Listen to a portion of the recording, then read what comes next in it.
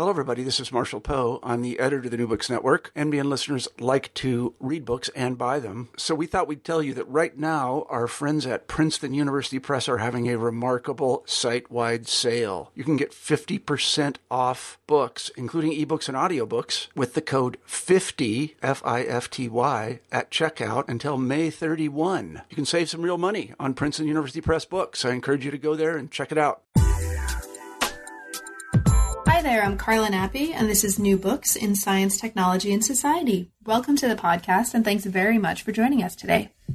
I just finished talking with Paul Josephson about his new book, Fish Sticks, Sports Bras, and Aluminum Cans, The Politics of Everyday Technologies.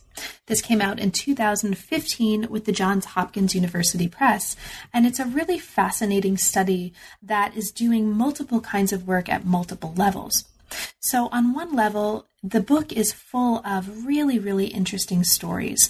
These are narratives that are really vibrant. They come off the page, they're informative, and they are available and I think really pleasurable to read, whether you're coming to the book from the perspective of academia, whether you're a historian or an STS scholar, or whether you just really like a really good, a really important and a really impassioned story about the world around you. So it's written for a range of different kinds of audiences, and I think it succeeds on all of those levels.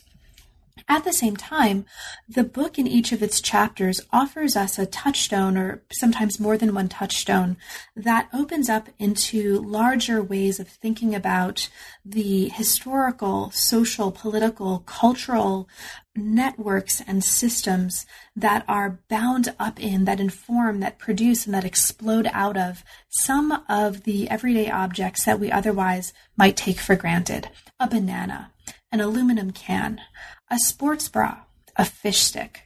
And in each one of these chapters, what Paul's doing is opening up larger themes germane to how we understand technological systems that are involved with and that help us think about the importance and the formative and shaping forces of gender, class, race, agro-business, and other sort of major forces that shape the everyday world around us in profound and sometimes very subtle ways that aren't immediately available to the naked eye.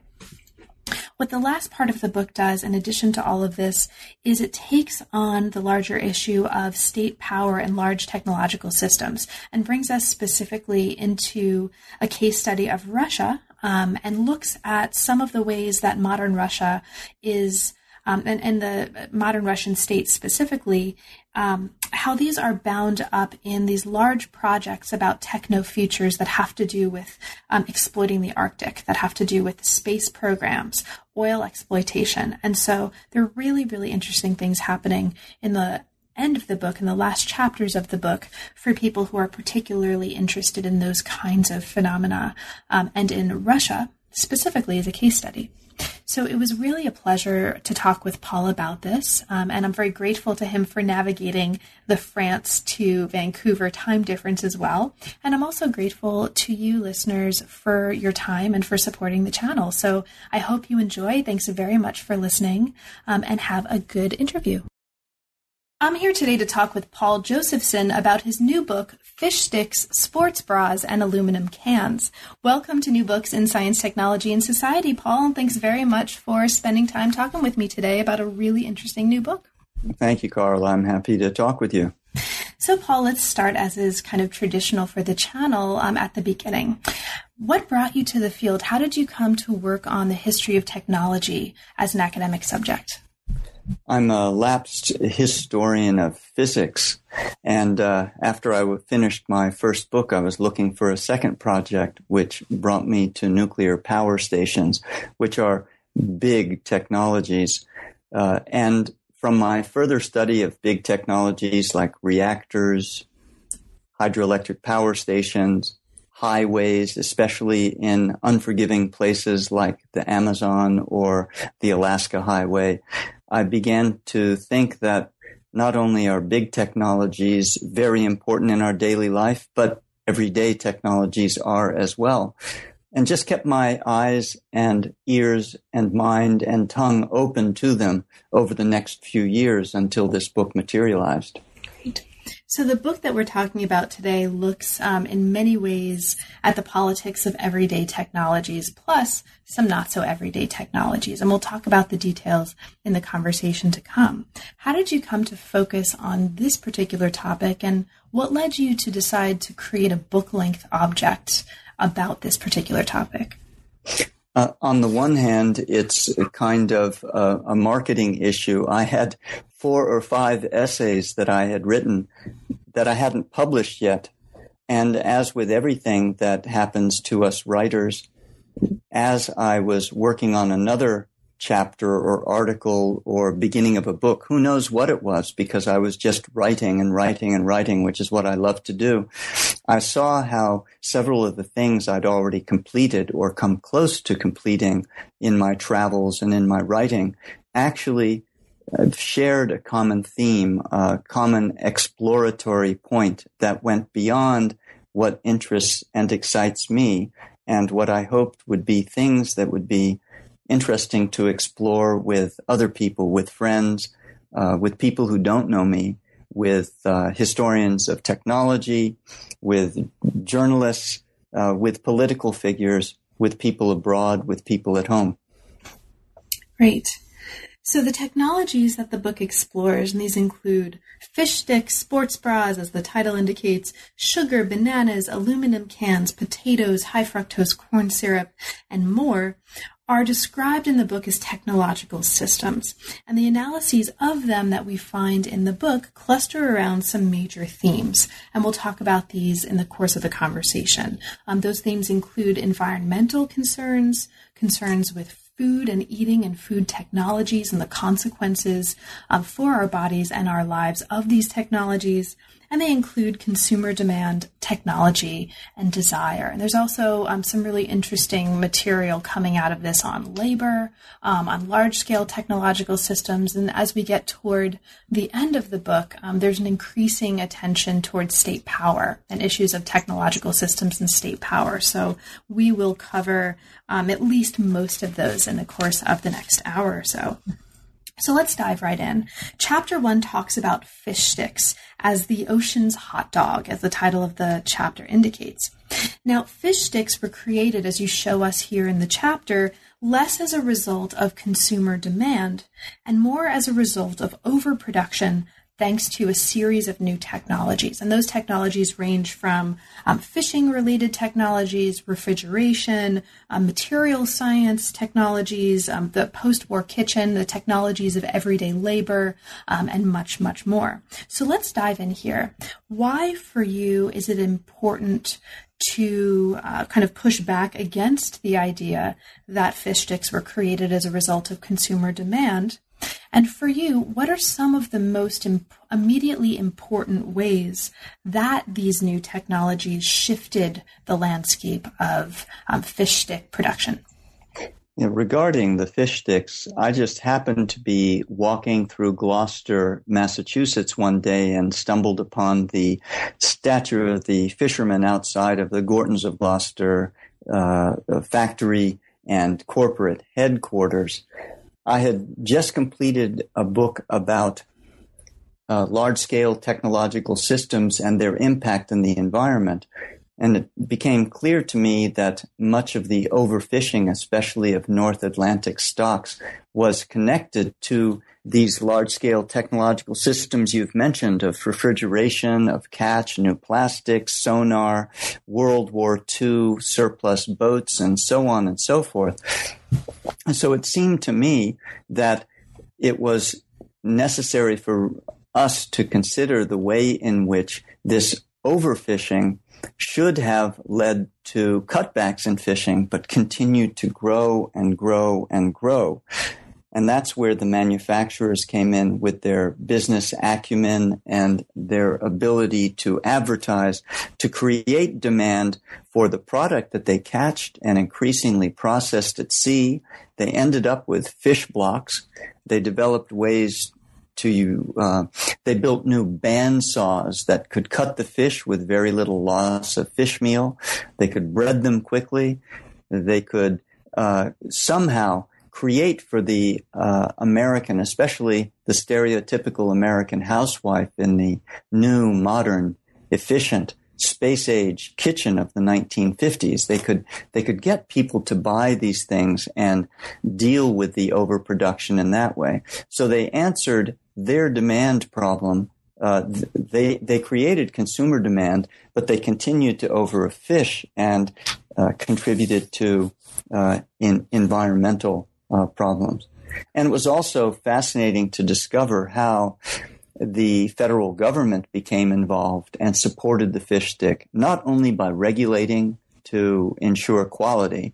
It's really shocking, if you ask me, that only 60% of a fish stick needs to be fish for it to be considered a fish stick. I would think 95 is more reasonable, plus the breading. But also through school lunches and so on, there were supports for the fish stick. And as I asked rhetorically at the beginning of the chapter, which elementary school or junior high school kid has ever asked for a dry, gack in the mouth, trap in the throat fish stick for lunch as opposed to something else? Although I guess they're better than burgers or French fries or hamburgers. And one of the really notable things about the book that I'll just mention here for listeners so that they know is it's written in a very approachable style. This is written in a style that can be picked up and enjoyed and read through either from front to back or by dipping into the chapters by a range of different kinds of audiences, including people who, are not academics, may not have any kind of background in or interest in reading academic works of the history of technology, but really just want to read a set of really fascinating and important stories.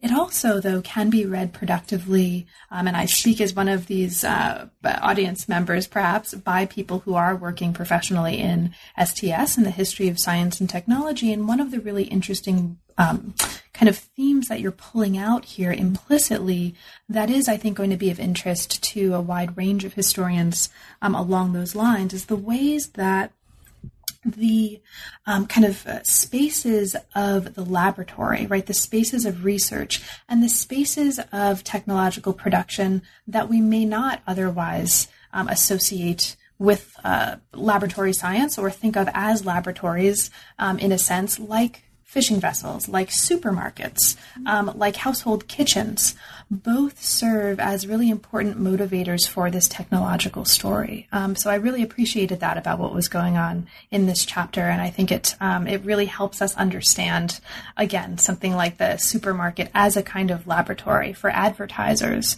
and for researchers along those lines, among other things. Yeah, I think that you're absolutely right that one of the things that STS people, historians of technology, historians of science should enjoy in the book, I hope they do, is the way in which I look at these objects, yes, as things in themselves, but they're obviously part of larger technological systems, from research to innovation, to the consumer, to ways of selling, to ways of packaging. But every chapter indeed does involve some science and technology in the laboratory and the creation using modern science, biochemistry, physics. I mean, the fish sticks, for example, fish stick producers had contracts with MIT's food science department to help them produce a better product. And it was also one of those things that scientists worked on to irradiate in the 1960s as they attempted to prolong the shelf life of fish sticks without having to worry so much about preservation. I'm against food irradiation because I think clean and fresh is the way to go. And smell is the best way to tell whether a product is not good any longer for us or not. Great. So these really interesting interplays between the laboratory and research and the everyday also come up in the next chapter. This is a chapter called The Sports Bra, Gender and Technology. Now, you call the story of the sports bra early in the chapter a story of reverse gender engineering. The inventors of the first sports bra were actually two grad students who engineered it from two jock straps.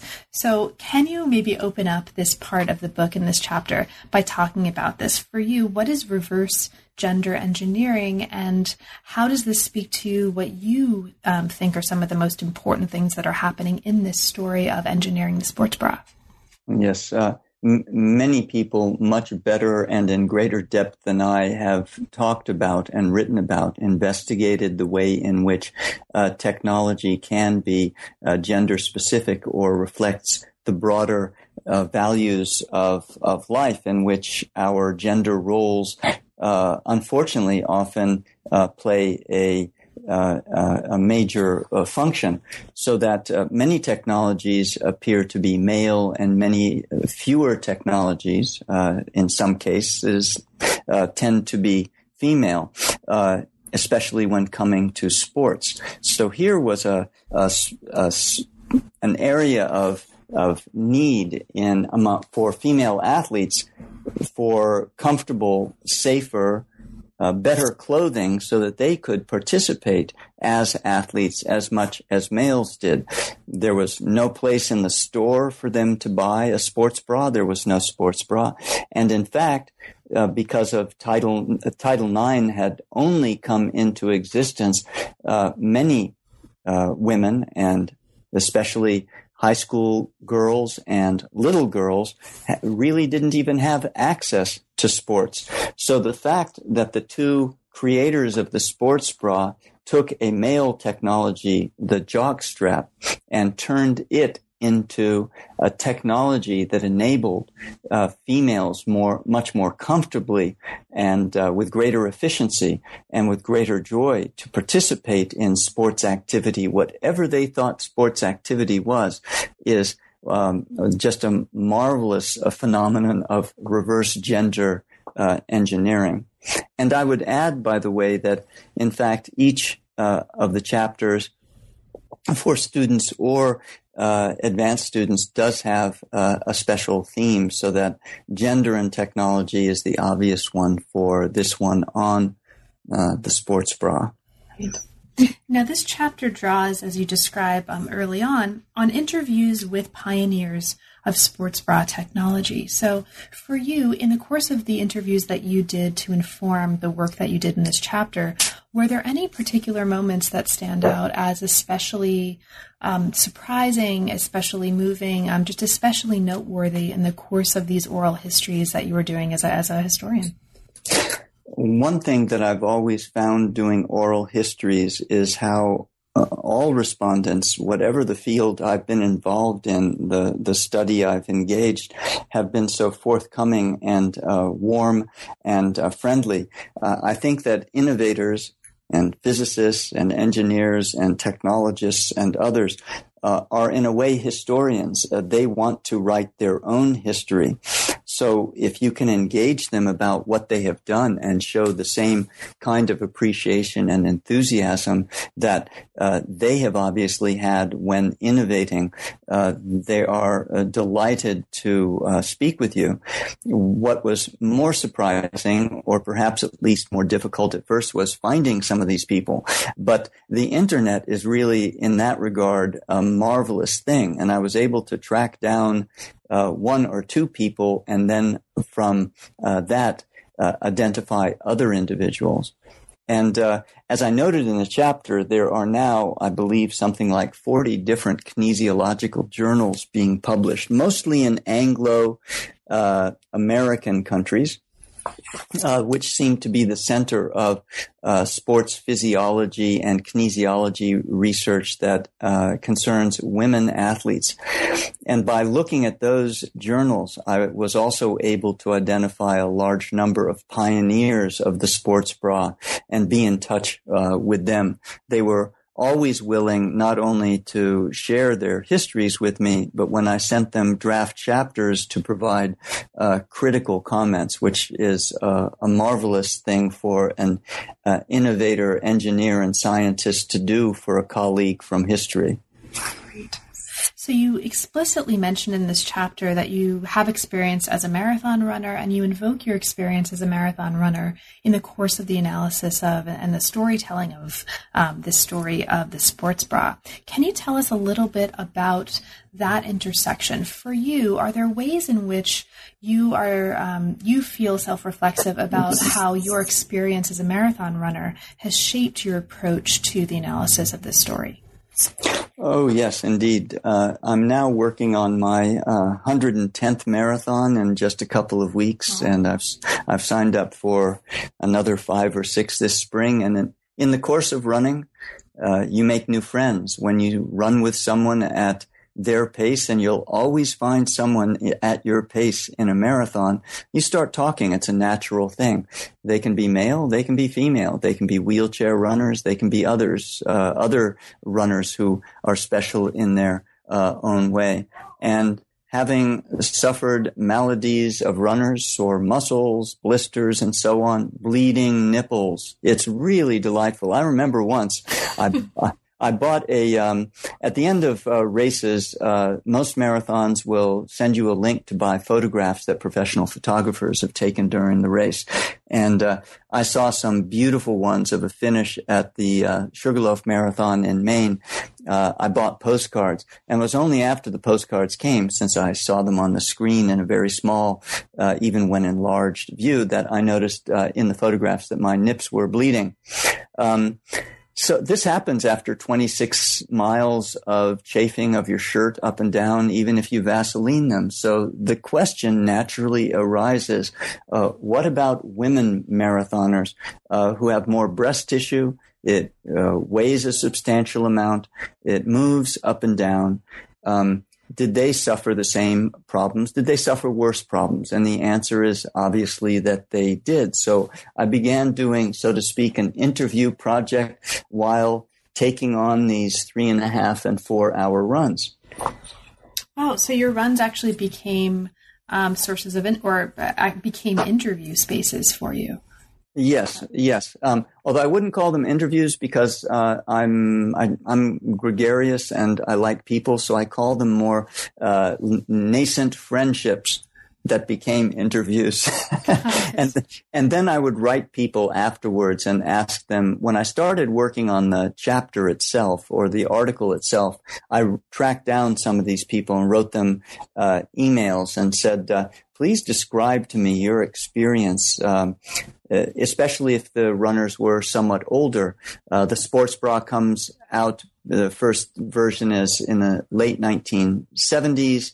It becomes a bigger thing in the early 1990s when Sports Bra, the founding company, is bought by Playtex.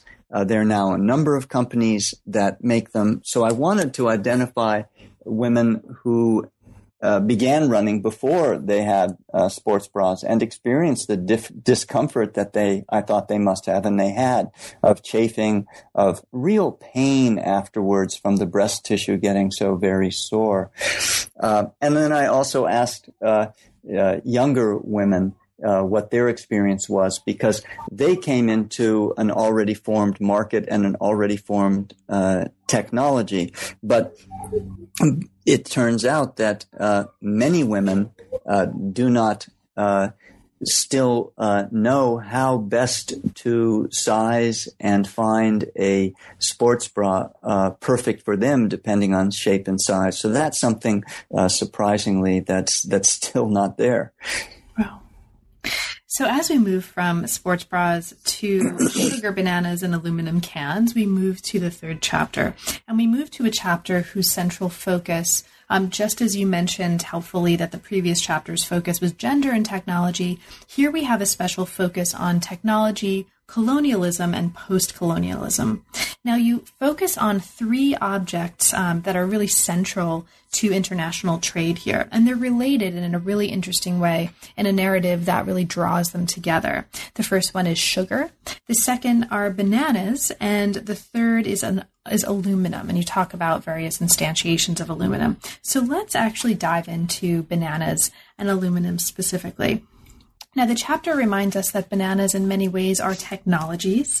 Big companies turned them into a kind of everyday snack that you have on your counter, regardless of where you live right now. Certainly on my counter, I've got a bowl of bananas right now. But this was really a transformative process and very historically situated within a particular context that was very strikingly bound up in human labor in various forms. Now, you talk here about the importance of understanding the connection between slavery and bananas, and you talk specifically about the issue of the impact of slavery on technological innovation. So let's maybe focus in, or use the banana as a way to focus in on those issues.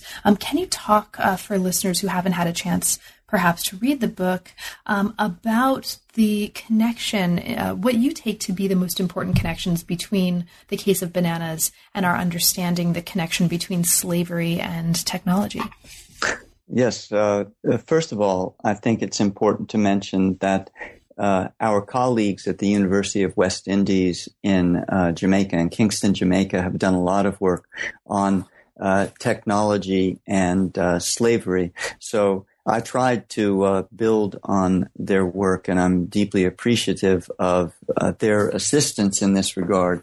I started going to Jamaica about 10 years ago, once again to do a marathon, and began thinking about the relationship between the commodities on the island as well as on the tourism industry.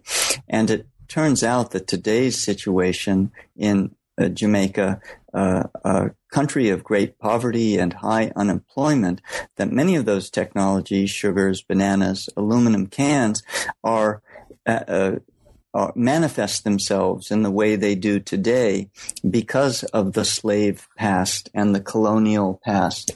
They were important to the European powers to increase through mercantilism and colonialism their wealth at home. They were happy, the European powers were happy to use slaves to harvest sugar and eventually bananas. They justified their use of slaves, as we all know now, in a variety of different ways, all of them immoral. And they also came to the conclusion that slaves could not be innovators and had no idea how to use technology. But it turns out that, in fact, all people who are involved in labor are very familiar with technology, are innovative in their daily work and with their own hands, and carry special knowledge about the production process. If it's in agriculture, from planting to harvesting to processing, that knowledge is both valuable to the owners or the colonial managers, but it's also very dangerous to them. And so the contention that many people make that slaves were incapable of innovation is first not true, and second, it hides the story that the owners attempted to limit or control slave knowledge about their processes and their products.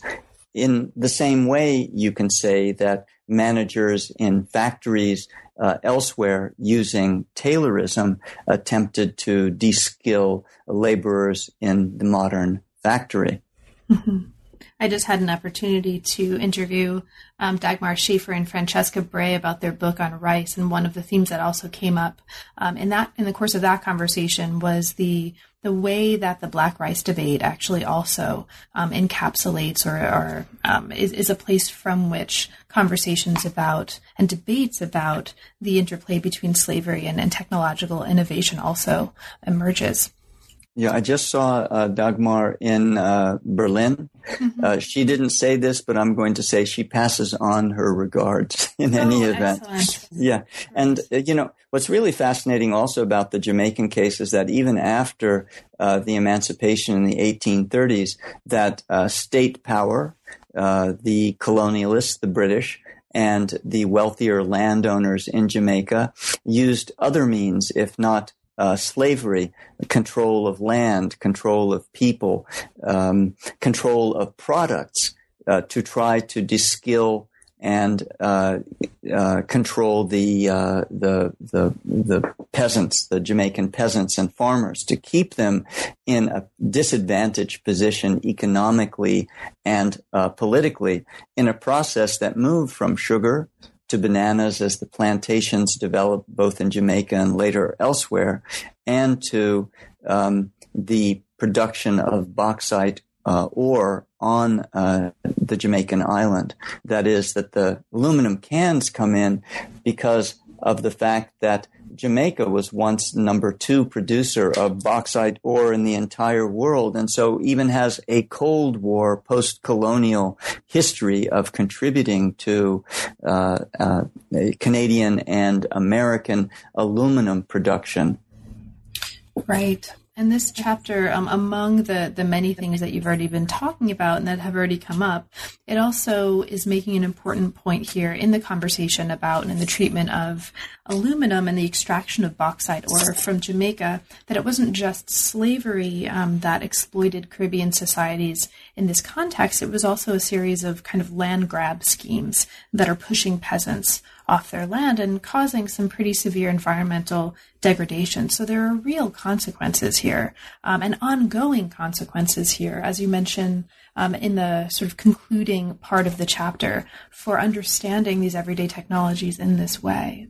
You mentioned actually briefly, before we move on to the next chapter, the issue of the future of Jamaica at the end of this chapter. Sort of how do we go, as I understand it, how do we move from understanding sugar and bananas and aluminum as these technologies that are bound up in colonial violence, really?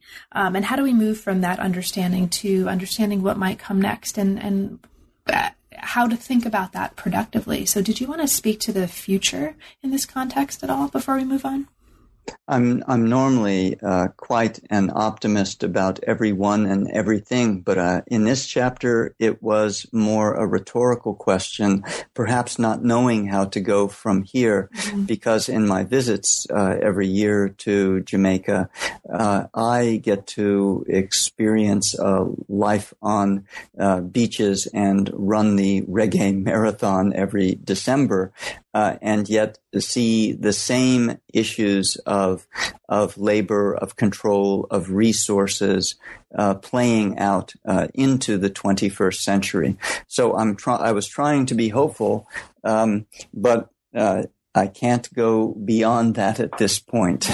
Right. But let's go beyond that to the next chapter, at least. So this is a chapter 4, called Mass-Produced Nutrition, Industrial Potatoes, Industrial Sweeteners.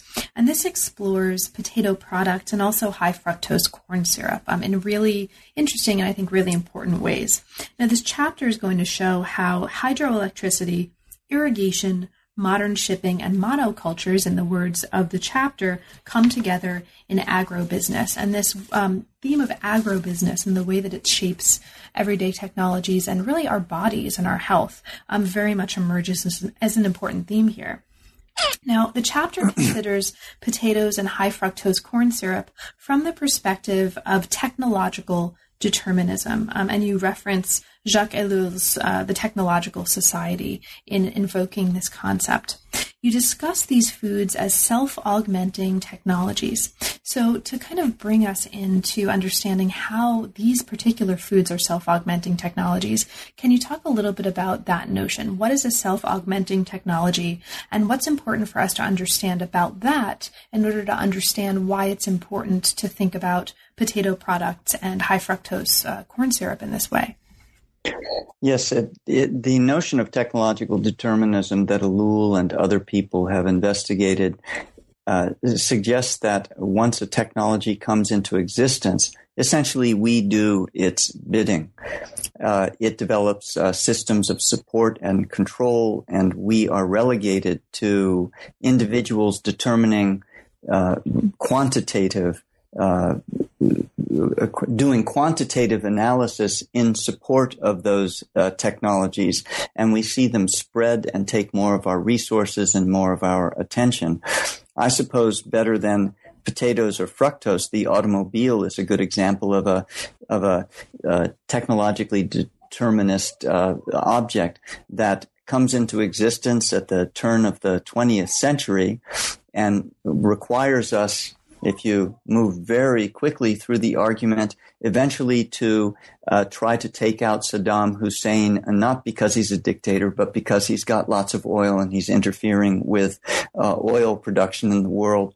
Automobiles, highways, gas stations, all of these things we are required to build together in a huge system.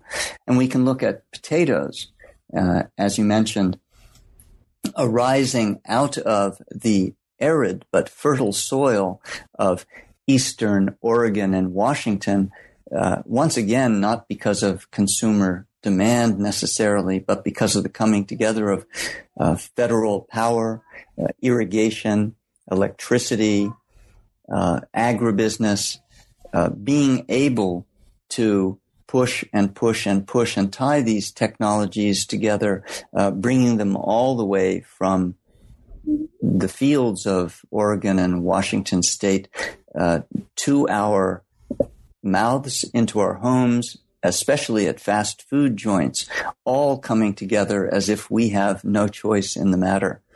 And that's why I say in the book, and I wanted to have this as the title, but sometimes you don't get your titles. The title of the chapter that I wanted was to be Get the Fruck Out of My Food. I wish that it happened. So it goes. So it goes. And fruck here, for listeners who haven't yet seen the book, is a kind of way of referring to high fructose corn syrup. Oh, yes, I forgot to say that. No, that's what I'm here for. I get frucked all the time with that. I forget. That's okay. That's okay. Fruck is also here a self-augmenting technology for lots of reasons. Can you the treatment of fruck in the book reads as very deeply engaged and very impassioned. So for you as a historian, why is it so important for us to understand fruck or high fructose corn syrup as a self-augmenting technology? What are the consequences for you as a historian of helping your readers understand this history in this context? Right. I suppose one thing I should say, a colleague once asked me if it wasn't my book, it was more a rhetorical question just about politics. And I said, well, I guess it is. I'm a very political individual. And it seemed to me that this was one of the greatest cases of the need for Americans in particular. Now the Europeans are being forced to consider whether they should permit high fructose corn syrup as an additive in their foods in greater amounts, that Americans needed to know about the history behind fructose, its role as an additive, its creation as a marketing ploy, its origin in university laboratories that then lost their product to big agribusinesses whose goal ultimately is just to profit. The way in which these companies were able to persuade the soft drink manufacturers to substitute it for sugar as more regular and less prone to international price controls and ups and downs and revolutionary behavior in Caribbean countries and so on and so forth. So it's now, if you look in almost every single food that we eat, and I give a list of some of these in the chapter, but I urge readers to begin immediately tomorrow when they go to the store to examine any product that they buy, and they'll find high fructose corn syrup in 40 or 50 or 60 or 70% of them. And it's led to significant public health problems, although the fructose the Fruckers lobby continues to attempt to deny that there's any relationship between obesity, type 2 diabetes, or any of the other problems that face Americans. Since a third of us are obese, I think there's something going on here with people eating too much and eating too many sweets. So it became a personal battle for me for Americans to understand how corn production at the turn of the 19th century has led to fructose, high fructose industrial sweeteners at the turn of the 21st century and significant public health problems. So these themes, kind of the importance of understanding these technological systems in terms of how we not just live right now, but think about what the future might bring as well for our bodies, but also more broadly for our world and for our societies. These themes very much carry over into the next chapter. Chapter 5 is called Technology and Natural, and natural here is in parentheses for an important reason we'll get to in a moment. Technology and natural disasters. You cannot fool, also in parentheses, Mother Nature. Now, Chapter 5 looks closely at hurricanes, floods, earthquakes, and related phenomena to challenge the notion of natural disasters, showing them to be human, technological, social, and natural all at the same time. You say here in the chapter, to put it simply, without humans to apprehend nature, there are no natural disasters. So let's start here. Can you speak to this effort in the chapter to really reframe and challenge the very notion of natural in natural disasters? What's the major goal here, and why is it so important as a historian for you to do that? I think that in this case, I came to the chapter honestly through Chernobyl. In other words, I began to think about technological disasters, technogenic dangers that human beings face because of my work in the former Soviet Union. I'm actually a historian of Russia and the former Soviet Union, although, as you can tell from this book, I've gone far and wide in my research and writing interests.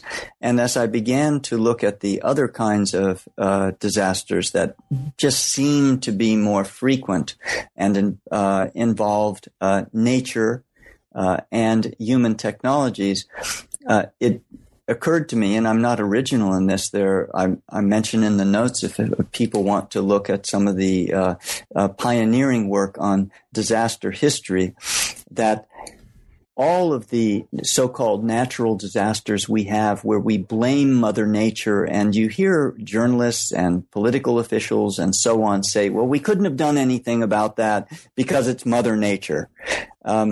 It's not the case. There's always, in every case I have come across, the fact that class, race, and gender always play a role in these human disasters.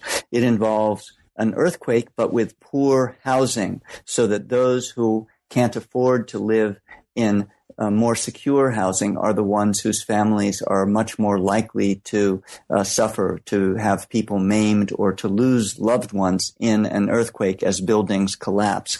Or in flooding, it's usually those who live in threatened areas already because they can't afford to elsewhere.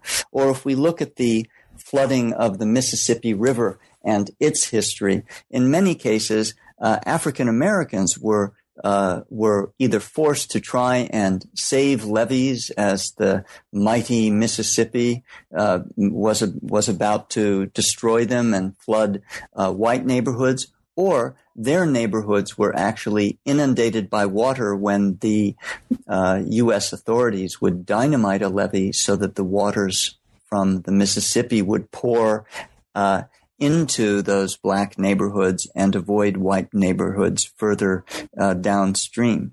So everywhere I looked, I could see that we're not fooling Mother Nature, we're fooling ourselves if we want to blame disasters on nature and not think about the way in which our technologies, our living situations, our class relationships, our political powers or absence thereof, and race and gender always play a role in determining who will pay the greatest costs when there is a significant disaster. Now, by the end of the chapter, you mention that looking ahead, the nature of technological systems makes negative interaction between nature and society more likely. And this actually really nicely, if I can use the term nicely here, it's a kind of disturbing, a very disturbing thought, but it effectively leads us into the next chapter. And this is the last body chapter of the book. Big Artifacts, Technological Symbolism, and State Power. Now this chapter, Chapter 6, looks at large-scale technologies as symbols of state power, and it really brings us into Russia as a kind of major case study and major focus of this chapter.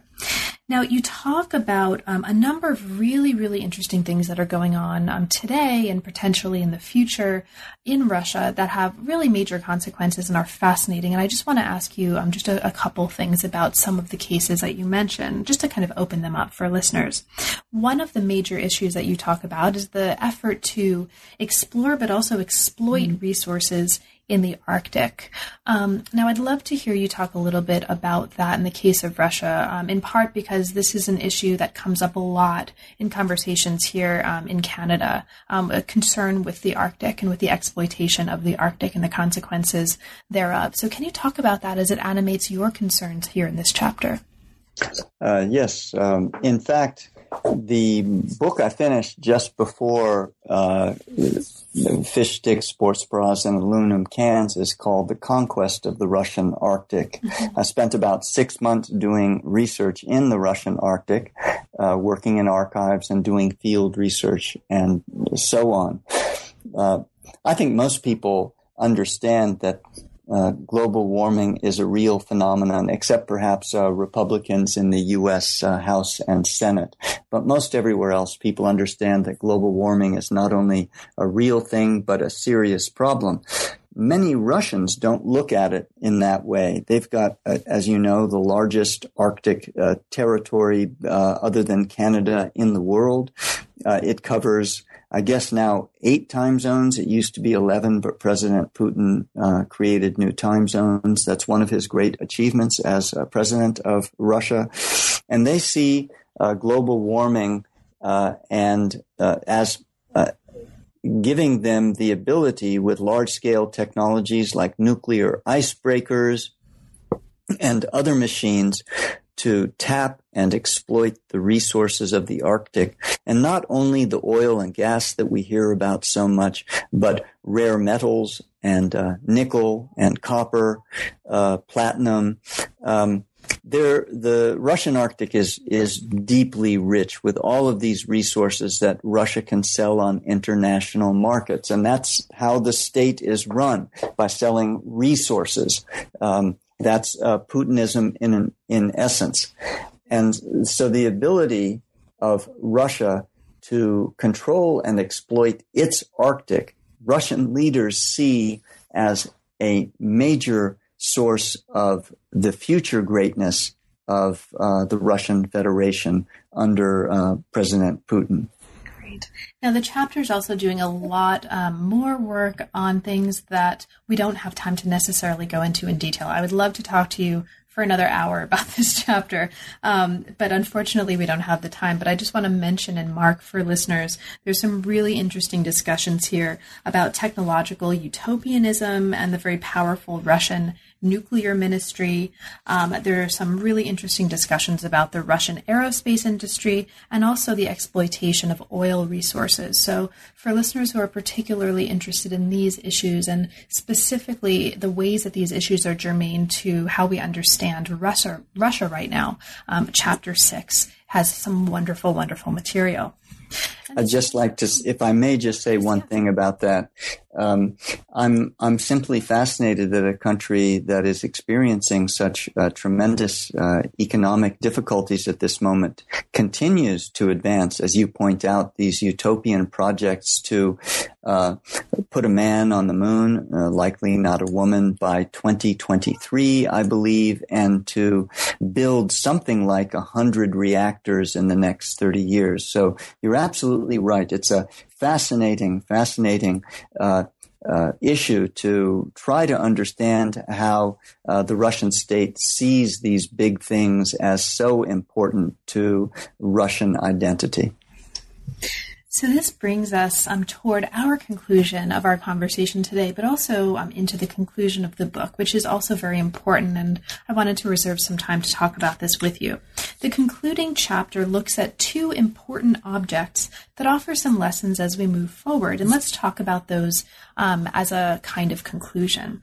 So one of the two objects that you talk about and spend some time and some energy asking us to think about and work with and encounter anew as well is the book. So you talk about books, and specifically some of these comments in the chapter are specifically geared to, or seem geared to, push back against what you call an assault on scholarship and other forms of life by the internet. So books, Paul, for you, what's important for us to take away as we move away from the book and use books as one of our touchstones to do so?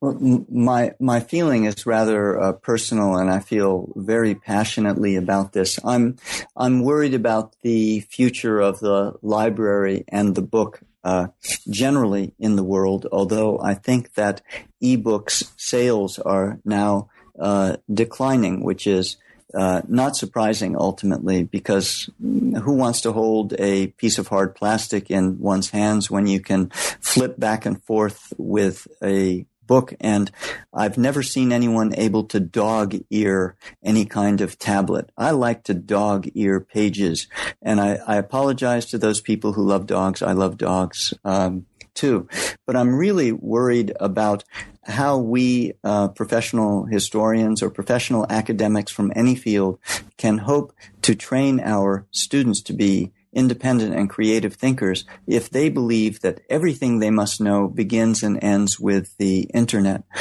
That is, the internet is a marvelous tool. Primary sources are located there. It's a wonderful resource for a variety of different purposes. And I think we're all succumbing to the lure of instantaneous knowledge. But we need to train our students how to use those many and wonderful sources. The only way I believe they can fully and objectively use the internet is by learning how to read a book first and understand what goes into writing it, to learn about the scholarly apparatus, to understand from the back forward, in other words, from the index and the sources listed there, what is the nature of our knowledge? How do we come to it? What kinds of, therefore, internet sources can we rely on and use?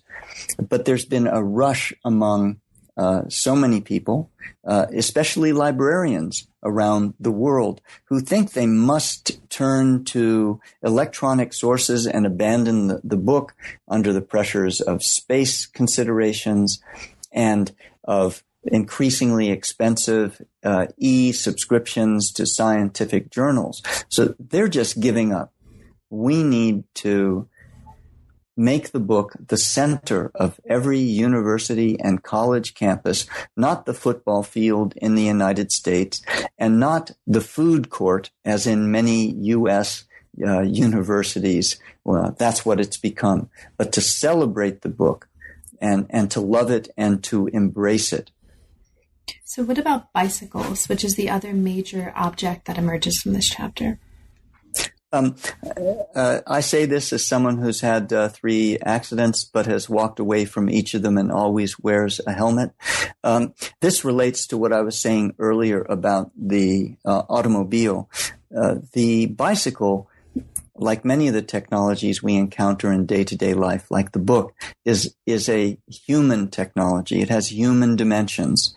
It is a machine, but it requires us to think about others and to think about our environment and to embrace our environment in ways that automobiles do not permit.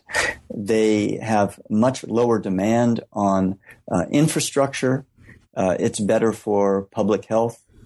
And it's wonderful to be in Europe, for example, where I am now, where everyone bicycles, where people have dedicated bike lanes. I'd like to see a law, for example, in the United States where when highway funds are approved for rebuilding or expanding roadways, they must also offer something like 5% of that budget to build dedicated bike and pedestrian ways.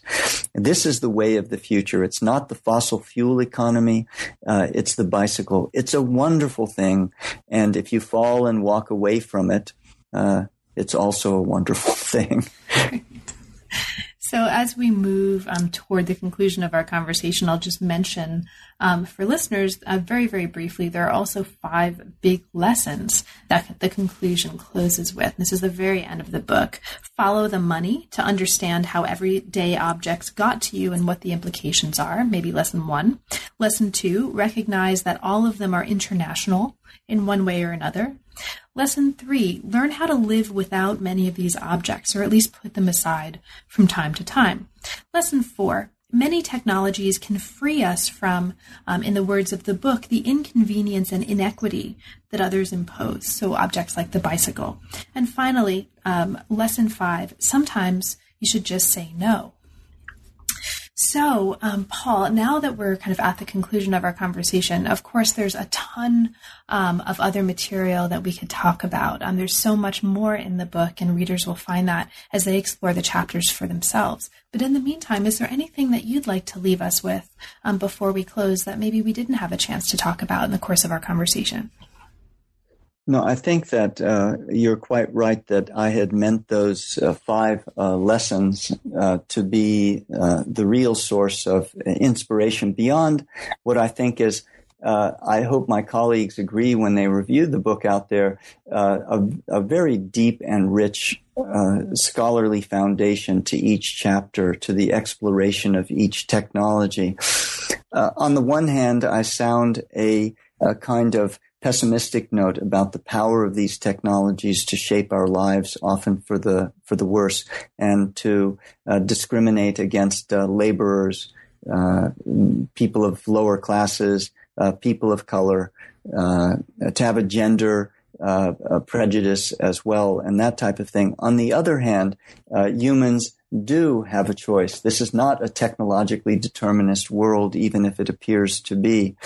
And so if we have an opportunity to pick up a book instead of downloading something from the internet, that's what we ought to do.